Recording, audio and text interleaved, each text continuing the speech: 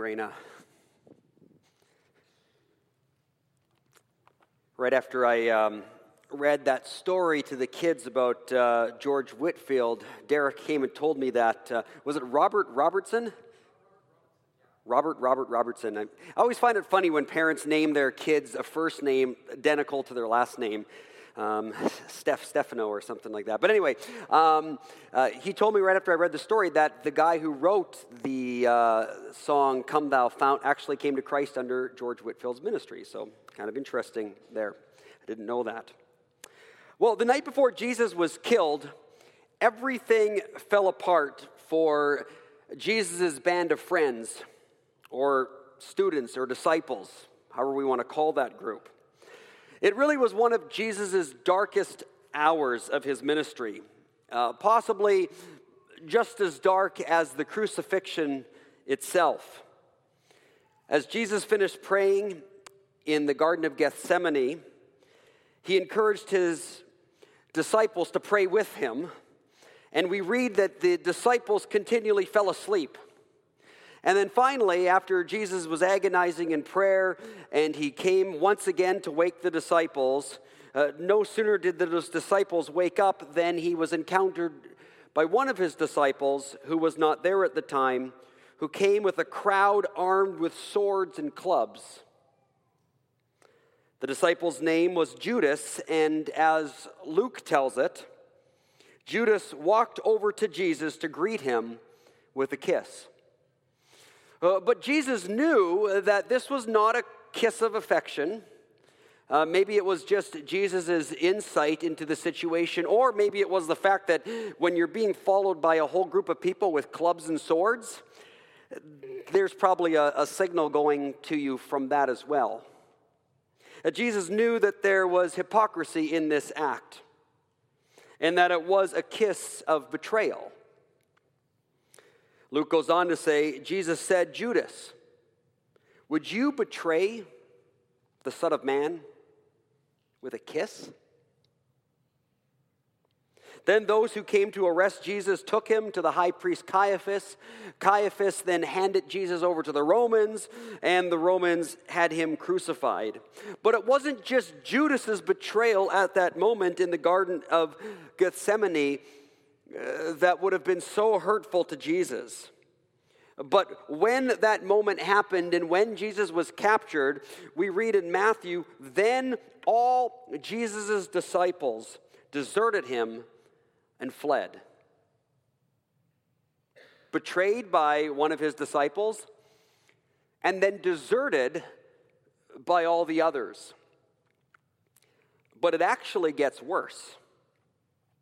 Peter, one of those disciples who fled, tries to hide in the background to see what is going to happen to Jesus once he's captured by this mob. But on 3 different occasions, someone approaches Peter and looks at Peter, recognizes him, and says, Peter, aren't you one of his followers? I think on one of the occasions when I saw Jesus preaching, I'm pretty sure I saw you there with him. And each time Peter is confronted with that question of whether or not he's a follower of Jesus, each time he denies it. On the 3rd occasion, we read that Peter even swore and said, a curse on me if I'm lying. I don't know the man. Earlier, Jesus predicted that Peter was going to do this. Peter, you are going to deny me 3 times, Jesus said. And when Jesus warned Peter of this, Peter actually swore that he would never deny Jesus. And then a short time after, Peter is here swearing that he doesn't even know the man. As Jesus climbed the hill of Golgotha to be nailed to a cross, he was betrayed, he was deserted, and he was denied by his most loyal followers. It really was one of Jesus' darkest hours. Last week, we looked at Jesus' ascension at the beginning of the book of Acts. And we talked about how the ascension highlights that Jesus completed his ministry here on earth. He finished what he came to do. That he reigns as God alongside of his heavenly Father to rule over both the visible and the invisible world and universe. And that Jesus is going to come back one day, just as he went away, and he is going to set everything right, including the raising of his people in new bodies and the new heavens and the new earth and the destruction of sin, death, and the devil. As Jesus ascends into heaven, he tells his disciples that they are to wait for the coming of the Holy Spirit. He commissions them to take the gospel message out to the world and says that they are going to be empowered by the Holy Spirit. And they are to go to the ends of the earth and to share this message of who Jesus is. Well, that waiting period from when Jesus ascends to what we call Pentecost, the coming of the Holy Spirit, was a 10-day waiting period. And the passage of Scripture that we're going to look at today is that waiting period. And there are several things in Acts chapter 1, verses 12 to 26 that we could look at. But I'm going to highlight and focus on one particular aspect of this passage of Scripture, of this waiting time. And that is, I want to highlight who is there. Because I think when we look at who is there during this waiting period, it sends a strong message of who Jesus is and what he stood for. After Jesus' ascension, Luke begins this section of Acts by writing, "Then all of the disciples returned to Jerusalem." And then Luke, after saying that, intentionally names each one of them.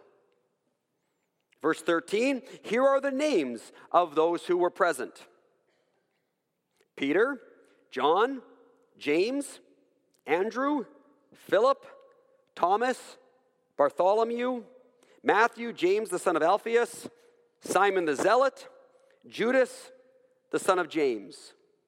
Now, if you counted that on your fingers as I went through that list, you will count 11 disciples. And the Judas that's mentioned there, son of James, is a different Judas from Judas Iscariot, the one that betrayed him. Judas is the one that betrayed him, is absent from this list. And for many of us, and especially if we know the story, that doesn't surprise us that Judas is absent from the list of the 12 apostles here at this point. But what really should surprise us about this particular passage is not so much who is absent, but what really should surprise us is who's present. And that is the 11 people I just mentioned. What happened between and all Jesus' disciples deserted him and this list here in Acts, 11 out of 12 that are now waiting for the coming Holy Spirit? What happened? Why are they here when they all deserted him?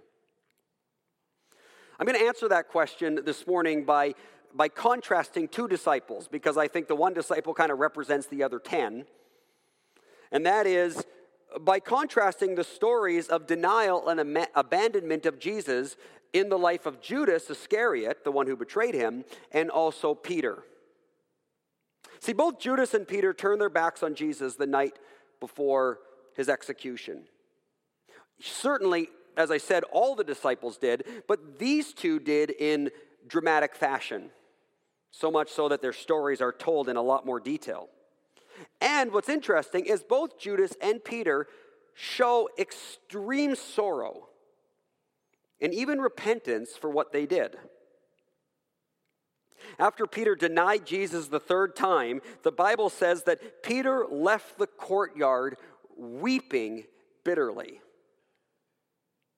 And after Judas betrayed Jesus, we read that he was paid to do this. And after he did it, we read that he took the money that he was paid, threw it at the feet of those who paid him off for Jesus' betrayal, and then cried out, "I've sinned, for I betrayed an innocent man." Now, if you allow yourself to feel the emotion behind these passages, it really breaks your heart. Especially when we know, if we're honest with ourselves, how many times we can confess these same things. Peter left the courtyard weeping bitterly. And Judas cried out, "I've sinned. I've betrayed an innocent man." And yet afterwards, after all of this is finished and Jesus is taken to the cross and then resurrected and ascended into heaven, after all of this, Peter's name is here on the list with the disciples. And Judas's name is not. So what happened? Why do we find Peter's name here, and why don't we find Judas's name? What's the difference? Well, what I'm going to suggest is that the difference is in the kind of repentance and the kind of sorrow that each of them manifested. Because you see, there is two kinds of sorrow and repentances. There is a certain sorrow and repentance that leads to life, and there's a certain sorrow and repentance that leads to death. Now, I can imagine what it must be like to know that you drank too much, got in a car, and either killed someone or seriously injured them because you were drinking and driving. Beyond the obvious external consequences, such as being fined, such as jail time, or the loss of your license, those kinds of things that happen with them, there's the inner consequences of guilt and shame and the horror of what your irresponsible actions and your sinful behavior has done to someone else. Now, many people that have done that become sorrowful and repentant of what they've done, but they end up becoming a shell of a person. The self-condemnation will not go away. The continual nightmares, depression, anxiety, phobias. Some people have a hard time even socializing or interacting with other people, even leaving their house and getting out and being able to talk with other people. And some find the burden of guilt so unbearable that it ends up in their choosing suicide. Now, there is real sorrow here. And there's real repentance here. We cannot deny that. But it is a sorrow, and it's a repentance, and it's a despair that leads to their destruction. But then there are those like Jordan Taylor. In 2015, at the age of 22, Jordan Taylor was drunk, got behind the wheel of a car, and as too often happens, drove off the road and plowed into a young lady by the name of Tina Adams, who was jogging just outside of her house. Now, in the accident, Tina suffered a cracked skull, a fractured spine. She received a traumatic brain injury, and she continues to this day to suffer from blood clots. She's had, at the current state of things, 19 surgeries. Now, last year in a courtroom, Taylor apologized profusely for all the horrible things that happened to Tina and the things that he caused her because he struck her with his car. And that's was thoughtful of Taylor, but not uncommon. But then what happened next blew everybody away, shocked everyone in the courtroom, and that was that Tina then asked Jordan if he'd accompany her to speak at schools across Canada about what he did to her through his actions in order to help educate and warn teens not to do likewise. And there wasn't even a second of silence or pause in that courtroom because Jordan immediately said, "Yes, I will." This is the first time anything like this has happened in Canada, where later on this year, both victim and perpetrator will be traveling across Canada speaking together against drunk driving. Not only does this say something about the kind of sorrow and the kind of repentance of Jordan Taylor, but it also speaks very highly of Tina Adam and her character of extending forgiveness and embracing Taylor in this way. You see, in this case, there is real sorrow and repentance here, but it was a sorrow and repentance that led to life. What makes the difference? What causes some people to have a sorrow and a repentance that simply leads to their self-destruction, and other people to have a sorrow and repentance that leads to enabling life? We're going to see in the life of Judas and Peter, and I would say that in most other cases it's the same, that a lot of it has to do with how we receive forgiveness.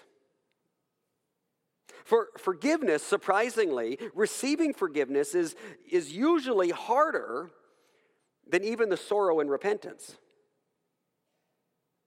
The sorrow and repentance is a very natural and right response if you still have a conscience. Some people can become so hardened that no longer is something that manifests. But anybody that still has a conscience, when they have done something wrong, there is sorrow, there is repentance. But to be able to receive forgiveness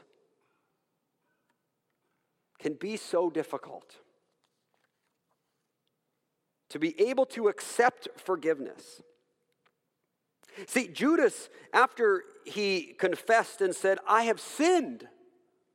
I mean, what clearer confession can that be? He didn't sort of try to justify himself. He didn't try to explain it away. He just simply came out and said, "I have sinned. I've betrayed an innocent man." And yet we read in Matthew that after that, Judas went out and hanged himself. Now, for some reason, Luke decides to write about what happened to Judas much more graphically. I'm not sure why. Maybe it's because Luke's a doctor and he was kind of into that thing. But in Acts chapter 1, verse 18, he writes that Judas fell headfirst, his body split open, spilling out all of his intestines everywhere. So a little bit more graphic than Matthew. Now, some see a bit of a discrepancy here between the way Matthew describes an obvious hanging and the way that Luke describes Judas's death with somehow falling off a cliff and his body splattering everywhere. But whether there is a discrepancy or not doesn't really matter. Both agree that Judas, because of his despair, because of his betrayal of Jesus, an inability to accept the forgiveness, threw his life away in some manner. It was a sorrow and a repentance that led to his death. Peter, on the other hand, is not only here in Acts waiting for the Holy Spirit to come, but he's even taking on a leadership position amongst the disciples. You see, there is only 11 disciples, and so Peter decides to say, you know what, there should be 12 disciples, represents the 12 tribes of Israel, and so while he's waiting for the Holy Spirit, he decides we need to do something about this, and we need to make sure that there are 12 disciples, and so he sets up a process of elimination to say, well, in order to be a disciple, you have to have walked with Jesus for all of his ministry. They have all these criteria. They come up with 2 people, and then they draw straws, and Matthew's the one that is chosen, Matthias is the one that's being chosen. And just as a side here, I used to think earlier on in my ministry that this, like drawing straws to pick the 12 apostles, I used to think this was like the dumbest thing in the world. After 25 years of ministry, I see the wisdom in this. And I would actually propose it. If you have 2 equally qualified, let's say elders or leaders for the church, for one position, the wisdom of flipping a coin to decide who to take the position rather than having a popularity contest and having the 2 people voted on, so 40% of the church votes on this guy, 60% of the church votes on this guy, when they're both equally qualified, Now, I think the flipping of the coin is actually a very wise method of what they did. So I have to give Peter credence here for his wisdom and letting just God decide through the flip of a coin. But either way, Peter takes a leadership responsibility. He takes a role and is doing things, even in this waiting time.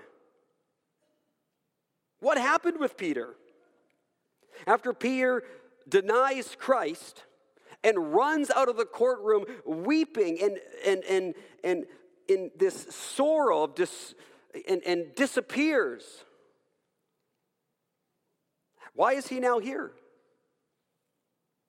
You see, when Jesus rose from the dead, Matthew says that the first people Jesus showed himself to were in what I think is a hilarious line, that Jesus showed himself to Mary Magdalene and that other Mary. And I'm just like, how would you like to be known as that other Mary? Especially when in Jesus' day, in the culture back then, Mary was like one of the most common names possible. It would be like the name Wong in Chinese. So it'd be like Jesus met with Wong and that other Wong. So Mary and Mary, who Jesus met, then went and told the rest of the disciples that Jesus had risen from the dead. And when they told the other disciples, we read that both John and Peter run to the tomb. I don't know if Peter had a little bit of a paunch on him, but John won the foot race. But John was a little more tentative, and so it says that when John got to the tomb, he kind of stayed on the outside. And when Peter finally caught up with him, it says Peter went immediately into the tomb and to look around to see the burial cloth there. This same kind of eagerness in Peter is seen on another occasion after Jesus' resurrection. Peter and a few of the other disciples have gone back to fishing, and they're in the boat. It's early in the morning, and they're fishing. They haven't caught anything. There's a guy along the shore that all of a sudden calls out to them and says, hey, throw the nets on the other side. And they're like, what does this guy know? But okay, they throw their nets on the other side, and they have this huge catch of fish. And then John, again, it's John and Peter on the boat. John says to Peter, hey, it's Jesus. And it says, as soon as Peter knew it was Jesus, he jumped off the boat and swam to shore to be with Jesus. And then we have that wonderful story when Peter gets to the shore of Jesus then saying to him, Peter, do you love me? Peter says, yes, Lord, you know I love you. And then Jesus asks him again, and then a third time. And it says that Peter was hurt when Jesus asked him the third time. He knows why Jesus is asking him 3 times, because he betrayed Jesus 3 times just a few nights ago. And Peter was hurt that Jesus asked him the question a third time, and he says, Lord, you know everything. You know that I love you. Peter runs to the tomb. Peter's the first to enter the tomb. Peter jumps in the water to see Jesus. Jesus, you know everything. You know that I love you. It was a sorrow and a repentance in Peter that led to life because of his love for Jesus and his openness to receiving forgiveness. Judas obviously felt guilty about betraying someone he knew was innocent. And I don't know what the ultimate fate of Judas in eternity is going to be. That's in God's hands. But Judas was unable to believe that Jesus could forgive him and still love him, and so Judas threw his life away. Judas was unable to forgive himself, and therefore he was unable to be open to God's forgiveness. And whenever we're unable to be open to God's forgiveness, we end up being unable to extend that forgiveness outwardly to others. And I've run into this numerous times. People who are unable to forgive themselves because of something that they have done in their past, and therefore they are unable to be open to God's forgiveness. They'll often say things to me like, I'm just not worthy to be forgiven. But see, saying that is a misunderstanding of forgiveness in itself. Because if you were worthy to be forgiven, you wouldn't need to be forgiven. Then you have earned it. You've paid your dues. You paid your debt. Forgiveness, by very definition, is receiving something that you can't earn, that you haven't earned. That's why it's forgiveness. It's being granted to you because nothing else can be granted to you. It's simply the person or God saying, I forgive. You can't make this right. I forgive. And usually when we forgive, it also means that we take the hurt on ourselves. God certainly did. And it's the same thing. When I forgive you, it doesn't necessarily make everything right. When I forgive you, it means that how you hurt me, I'm willing to take the hurt. Because I'm no longer going to try to get back at you to get rid of the hurt. I am simply going to absorb it. I'm going to take the punch. I'm going to take the slap. I forgive you. I absorb the hurt. Whenever we're forgiven, we're not worthy. When this is accepted, we cannot help but become a people of love. When we've truly been forgiven, when we understand it, when we've experienced it, we have to forgive others. That's why Jesus said, those who have been loved much, love much. Those who have been forgiven much, forgive much. That's also why oftentimes the religious crowd, the uppity-ups, were some of the hardest people because they really didn't think they needed much forgiveness, and so they didn't extend much. Peter's running and diving and entering into the tomb and doing whatever it took to get to Jesus. His Lord, you know everything. You know that I love you. It just oozes of love.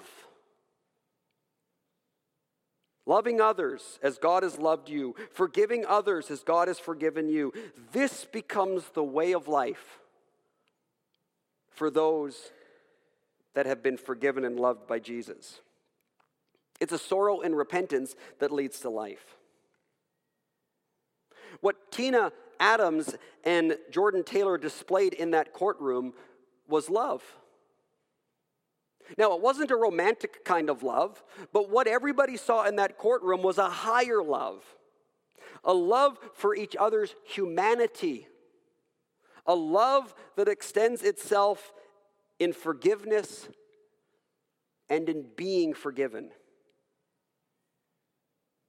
So that together they could speak to people across Canada and tell them about life and how to make choices that are life-oriented choices. You know, the fact that the book of Acts, I always find this fascinating. The fact that the book of Acts is about a church being born by a group of people, or out of a group of people that all walked away from Jesus, is a pretty strong testimony. I mean, think about that. The core group of the first church were all people who walked away from Jesus in his darkest hour. That's our roots. The only reason that they were still there is because Jesus extended love and forgiveness for them, and they were willing to receive it. And if that's our roots, that should say something about the rest of the tree and the rest of us. That really all of us here today, we are a collection of individuals who are here for no other reason than that Jesus has forgiven us. And we've received it. We have done nothing to deserve this. We are unworthy, forgiven people who, because we get it, we forgive others as Christ has forgiven us. That's a sorrow and repentance that leads to life. If I was stranded on an island and I could only take one series of books with me, and I floated to that island with my reading chair, And obviously, I would have to have my Bible. I mean, that's just the right answer to say. But after the Bible, if I had to take one set of books with me, and I would be there for the rest of my life, it would be C.S. Lewis's Tales of Narnia. I am continually drawn in by those children's stories, by the images of Jesus there in the character of Aslan, in my depth and my love for Jesus. In The Lion, the Witch, and the Wardrobe, the children Peter, Susan, Edmund, and Lucy enter Narnia, the world created by Aslan. But like our world, Narnia has fallen into darkness. It's fallen into sin because of the White Witch, and it's always winter but never Christmas. And early on, Edmund, one of the 4 children, betrays his brother and 2 sisters and goes over to the side of the White Witch, only to find out, as so often happens when we give in to sin, that he is now enslaved to the White Witch, and the White Witch is a cruel taskmaster. And like Jesus in the story, Aslan comes along, and Aslan decides to offer his life up for Edmund's life. And the White Witch decides to make the exchange because she thinks this is her way of conquering Aslan, and then Edmund is set free. She takes Aslan and she kills Aslan, but then, like the gospel story, Aslan rises from the dead again because the White Witch only knew of the deep magic, but Aslan knew of the deepest magic. And that is that when someone who is innocent gives up his life for even the worst sinner, that then death gets defeated and starts working backwards, and life starts to ooze out of all of the creation. So this is what happens, and after Aslan has come back to life, and he is with Edmund, and he has rescued Edmund, the White Witch comes and looks at Aslan with Edmund standing there amongst all of Aslan's other disciples and children, and she yells out after this resurrection scene and says, "You have a traitor there among you, Aslan. You have a traitor in your midst." Of course, C.S. Lewis writes, everyone present who heard this knew the witch was talking about Edmund. And isn't this exactly what Satan loves to do? He's now the accuser. You're a traitor. You betrayed him. You have a traitor there, Aslan. These accusations of Satan often come to Christ's forgiven people, and yes, they are true. But if they're embraced, they can lead to a repentance that leads to death. Instead, what Edmund does, and the way Lewis writes this is so powerful, so beautiful, is the call that we all need to do. After he hears these words, "You have a traitor there, Aslan," said the witch. Of course, everyone present knew that she meant Edmund. Then we read, "But Edmund had got past thinking about himself after all he'd been through, and after the talk he had with Aslan that morning. He just went on looking at Aslan. It didn't seem to matter anymore what the witch said." Isn't that a beautiful picture of the life of the Christian? The Christian has got past thinking about himself, even thinking about himself as a traitor. After he met Aslan, after he heard everything from Aslan, after the Christian has met Jesus and heard what Jesus says, all that they now do is they keep looking at Jesus. It doesn't seem to matter anymore what Satan says. I find that line so moving and so powerful against all the accusations of the enemy, all the more so because of my own journey through this about 25 years ago, when I was about 20 years old. Back in Bible school, of all places, I became extremely sick for a long period of time, and I grew quite angry with God. And during that time of anger for not being able to get better and for how this was really debilitating me, I I remember quite distinctly cursing God, denying him, and even refusing to go to church for a time. I never got to a point in my life where I did not believe God existed, but I did get to a point where I was simply basically at the point of saying, screw you, God, I don't want anything more to do with you. I want to live my own life. What good have you done for me? Curse God, deny him. I'm not even going to go worship you anymore, and just walk away. That's how angry I was. Only later on, as I continued struggling with all of this, to be filled with sorrow and repentance and even fear of what I have done. I even started to struggle with, have I committed the unforgivable sin? And therefore I'm damned forever for apostasy. And it was at that point in my life where I had to learn what it really meant to be truly forgiven. And in doing so, to learn to extend that kind of forgiveness to others. Shortly after this experience, I wrote a song that I recorded on a keyboard I had with a computer in a friend's basement. And for those of you that want to hear the song, you can go to the website this week, and I will post a link to the song, and you can listen to the song this week in conjunction with the sermon. But I will save you from me performing it for you this Sunday. So when you listen to the song, just remember that I recorded this 25 years ago in a guy's basement on my computer, and it's not a professional recording, but it is me singing and playing and all that stuff. So you can listen to it this week. Now, I want to end today's message, though, by quoting the lyrics to that song. Because in that song, I wrap my journey into Peter's journey. And ultimately, it's my call for all of you to do the same thing. To enter into a sorrow and repentance that leads to life.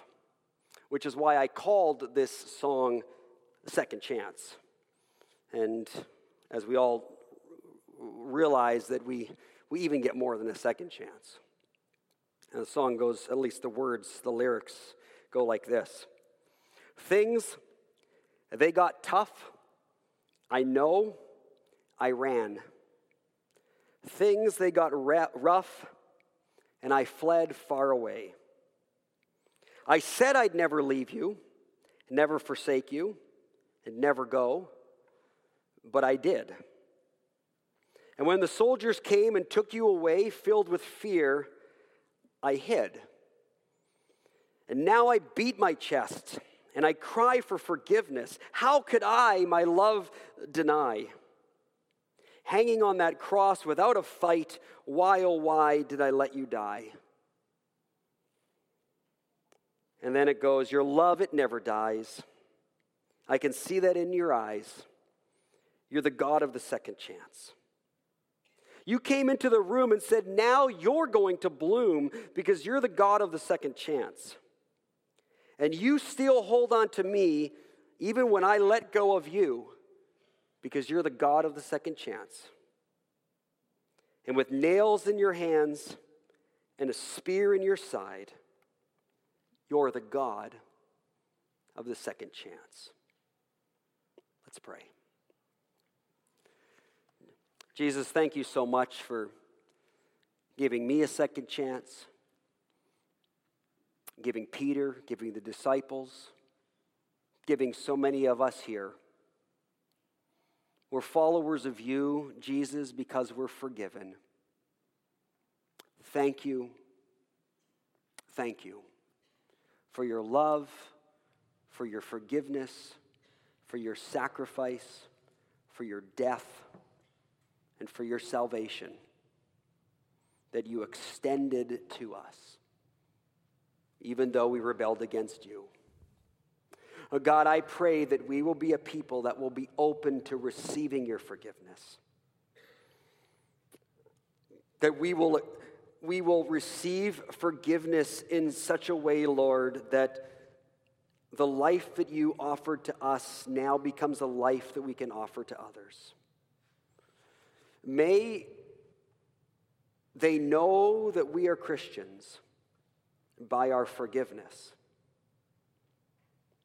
Lord Jesus, thank you. We worship you. Amen.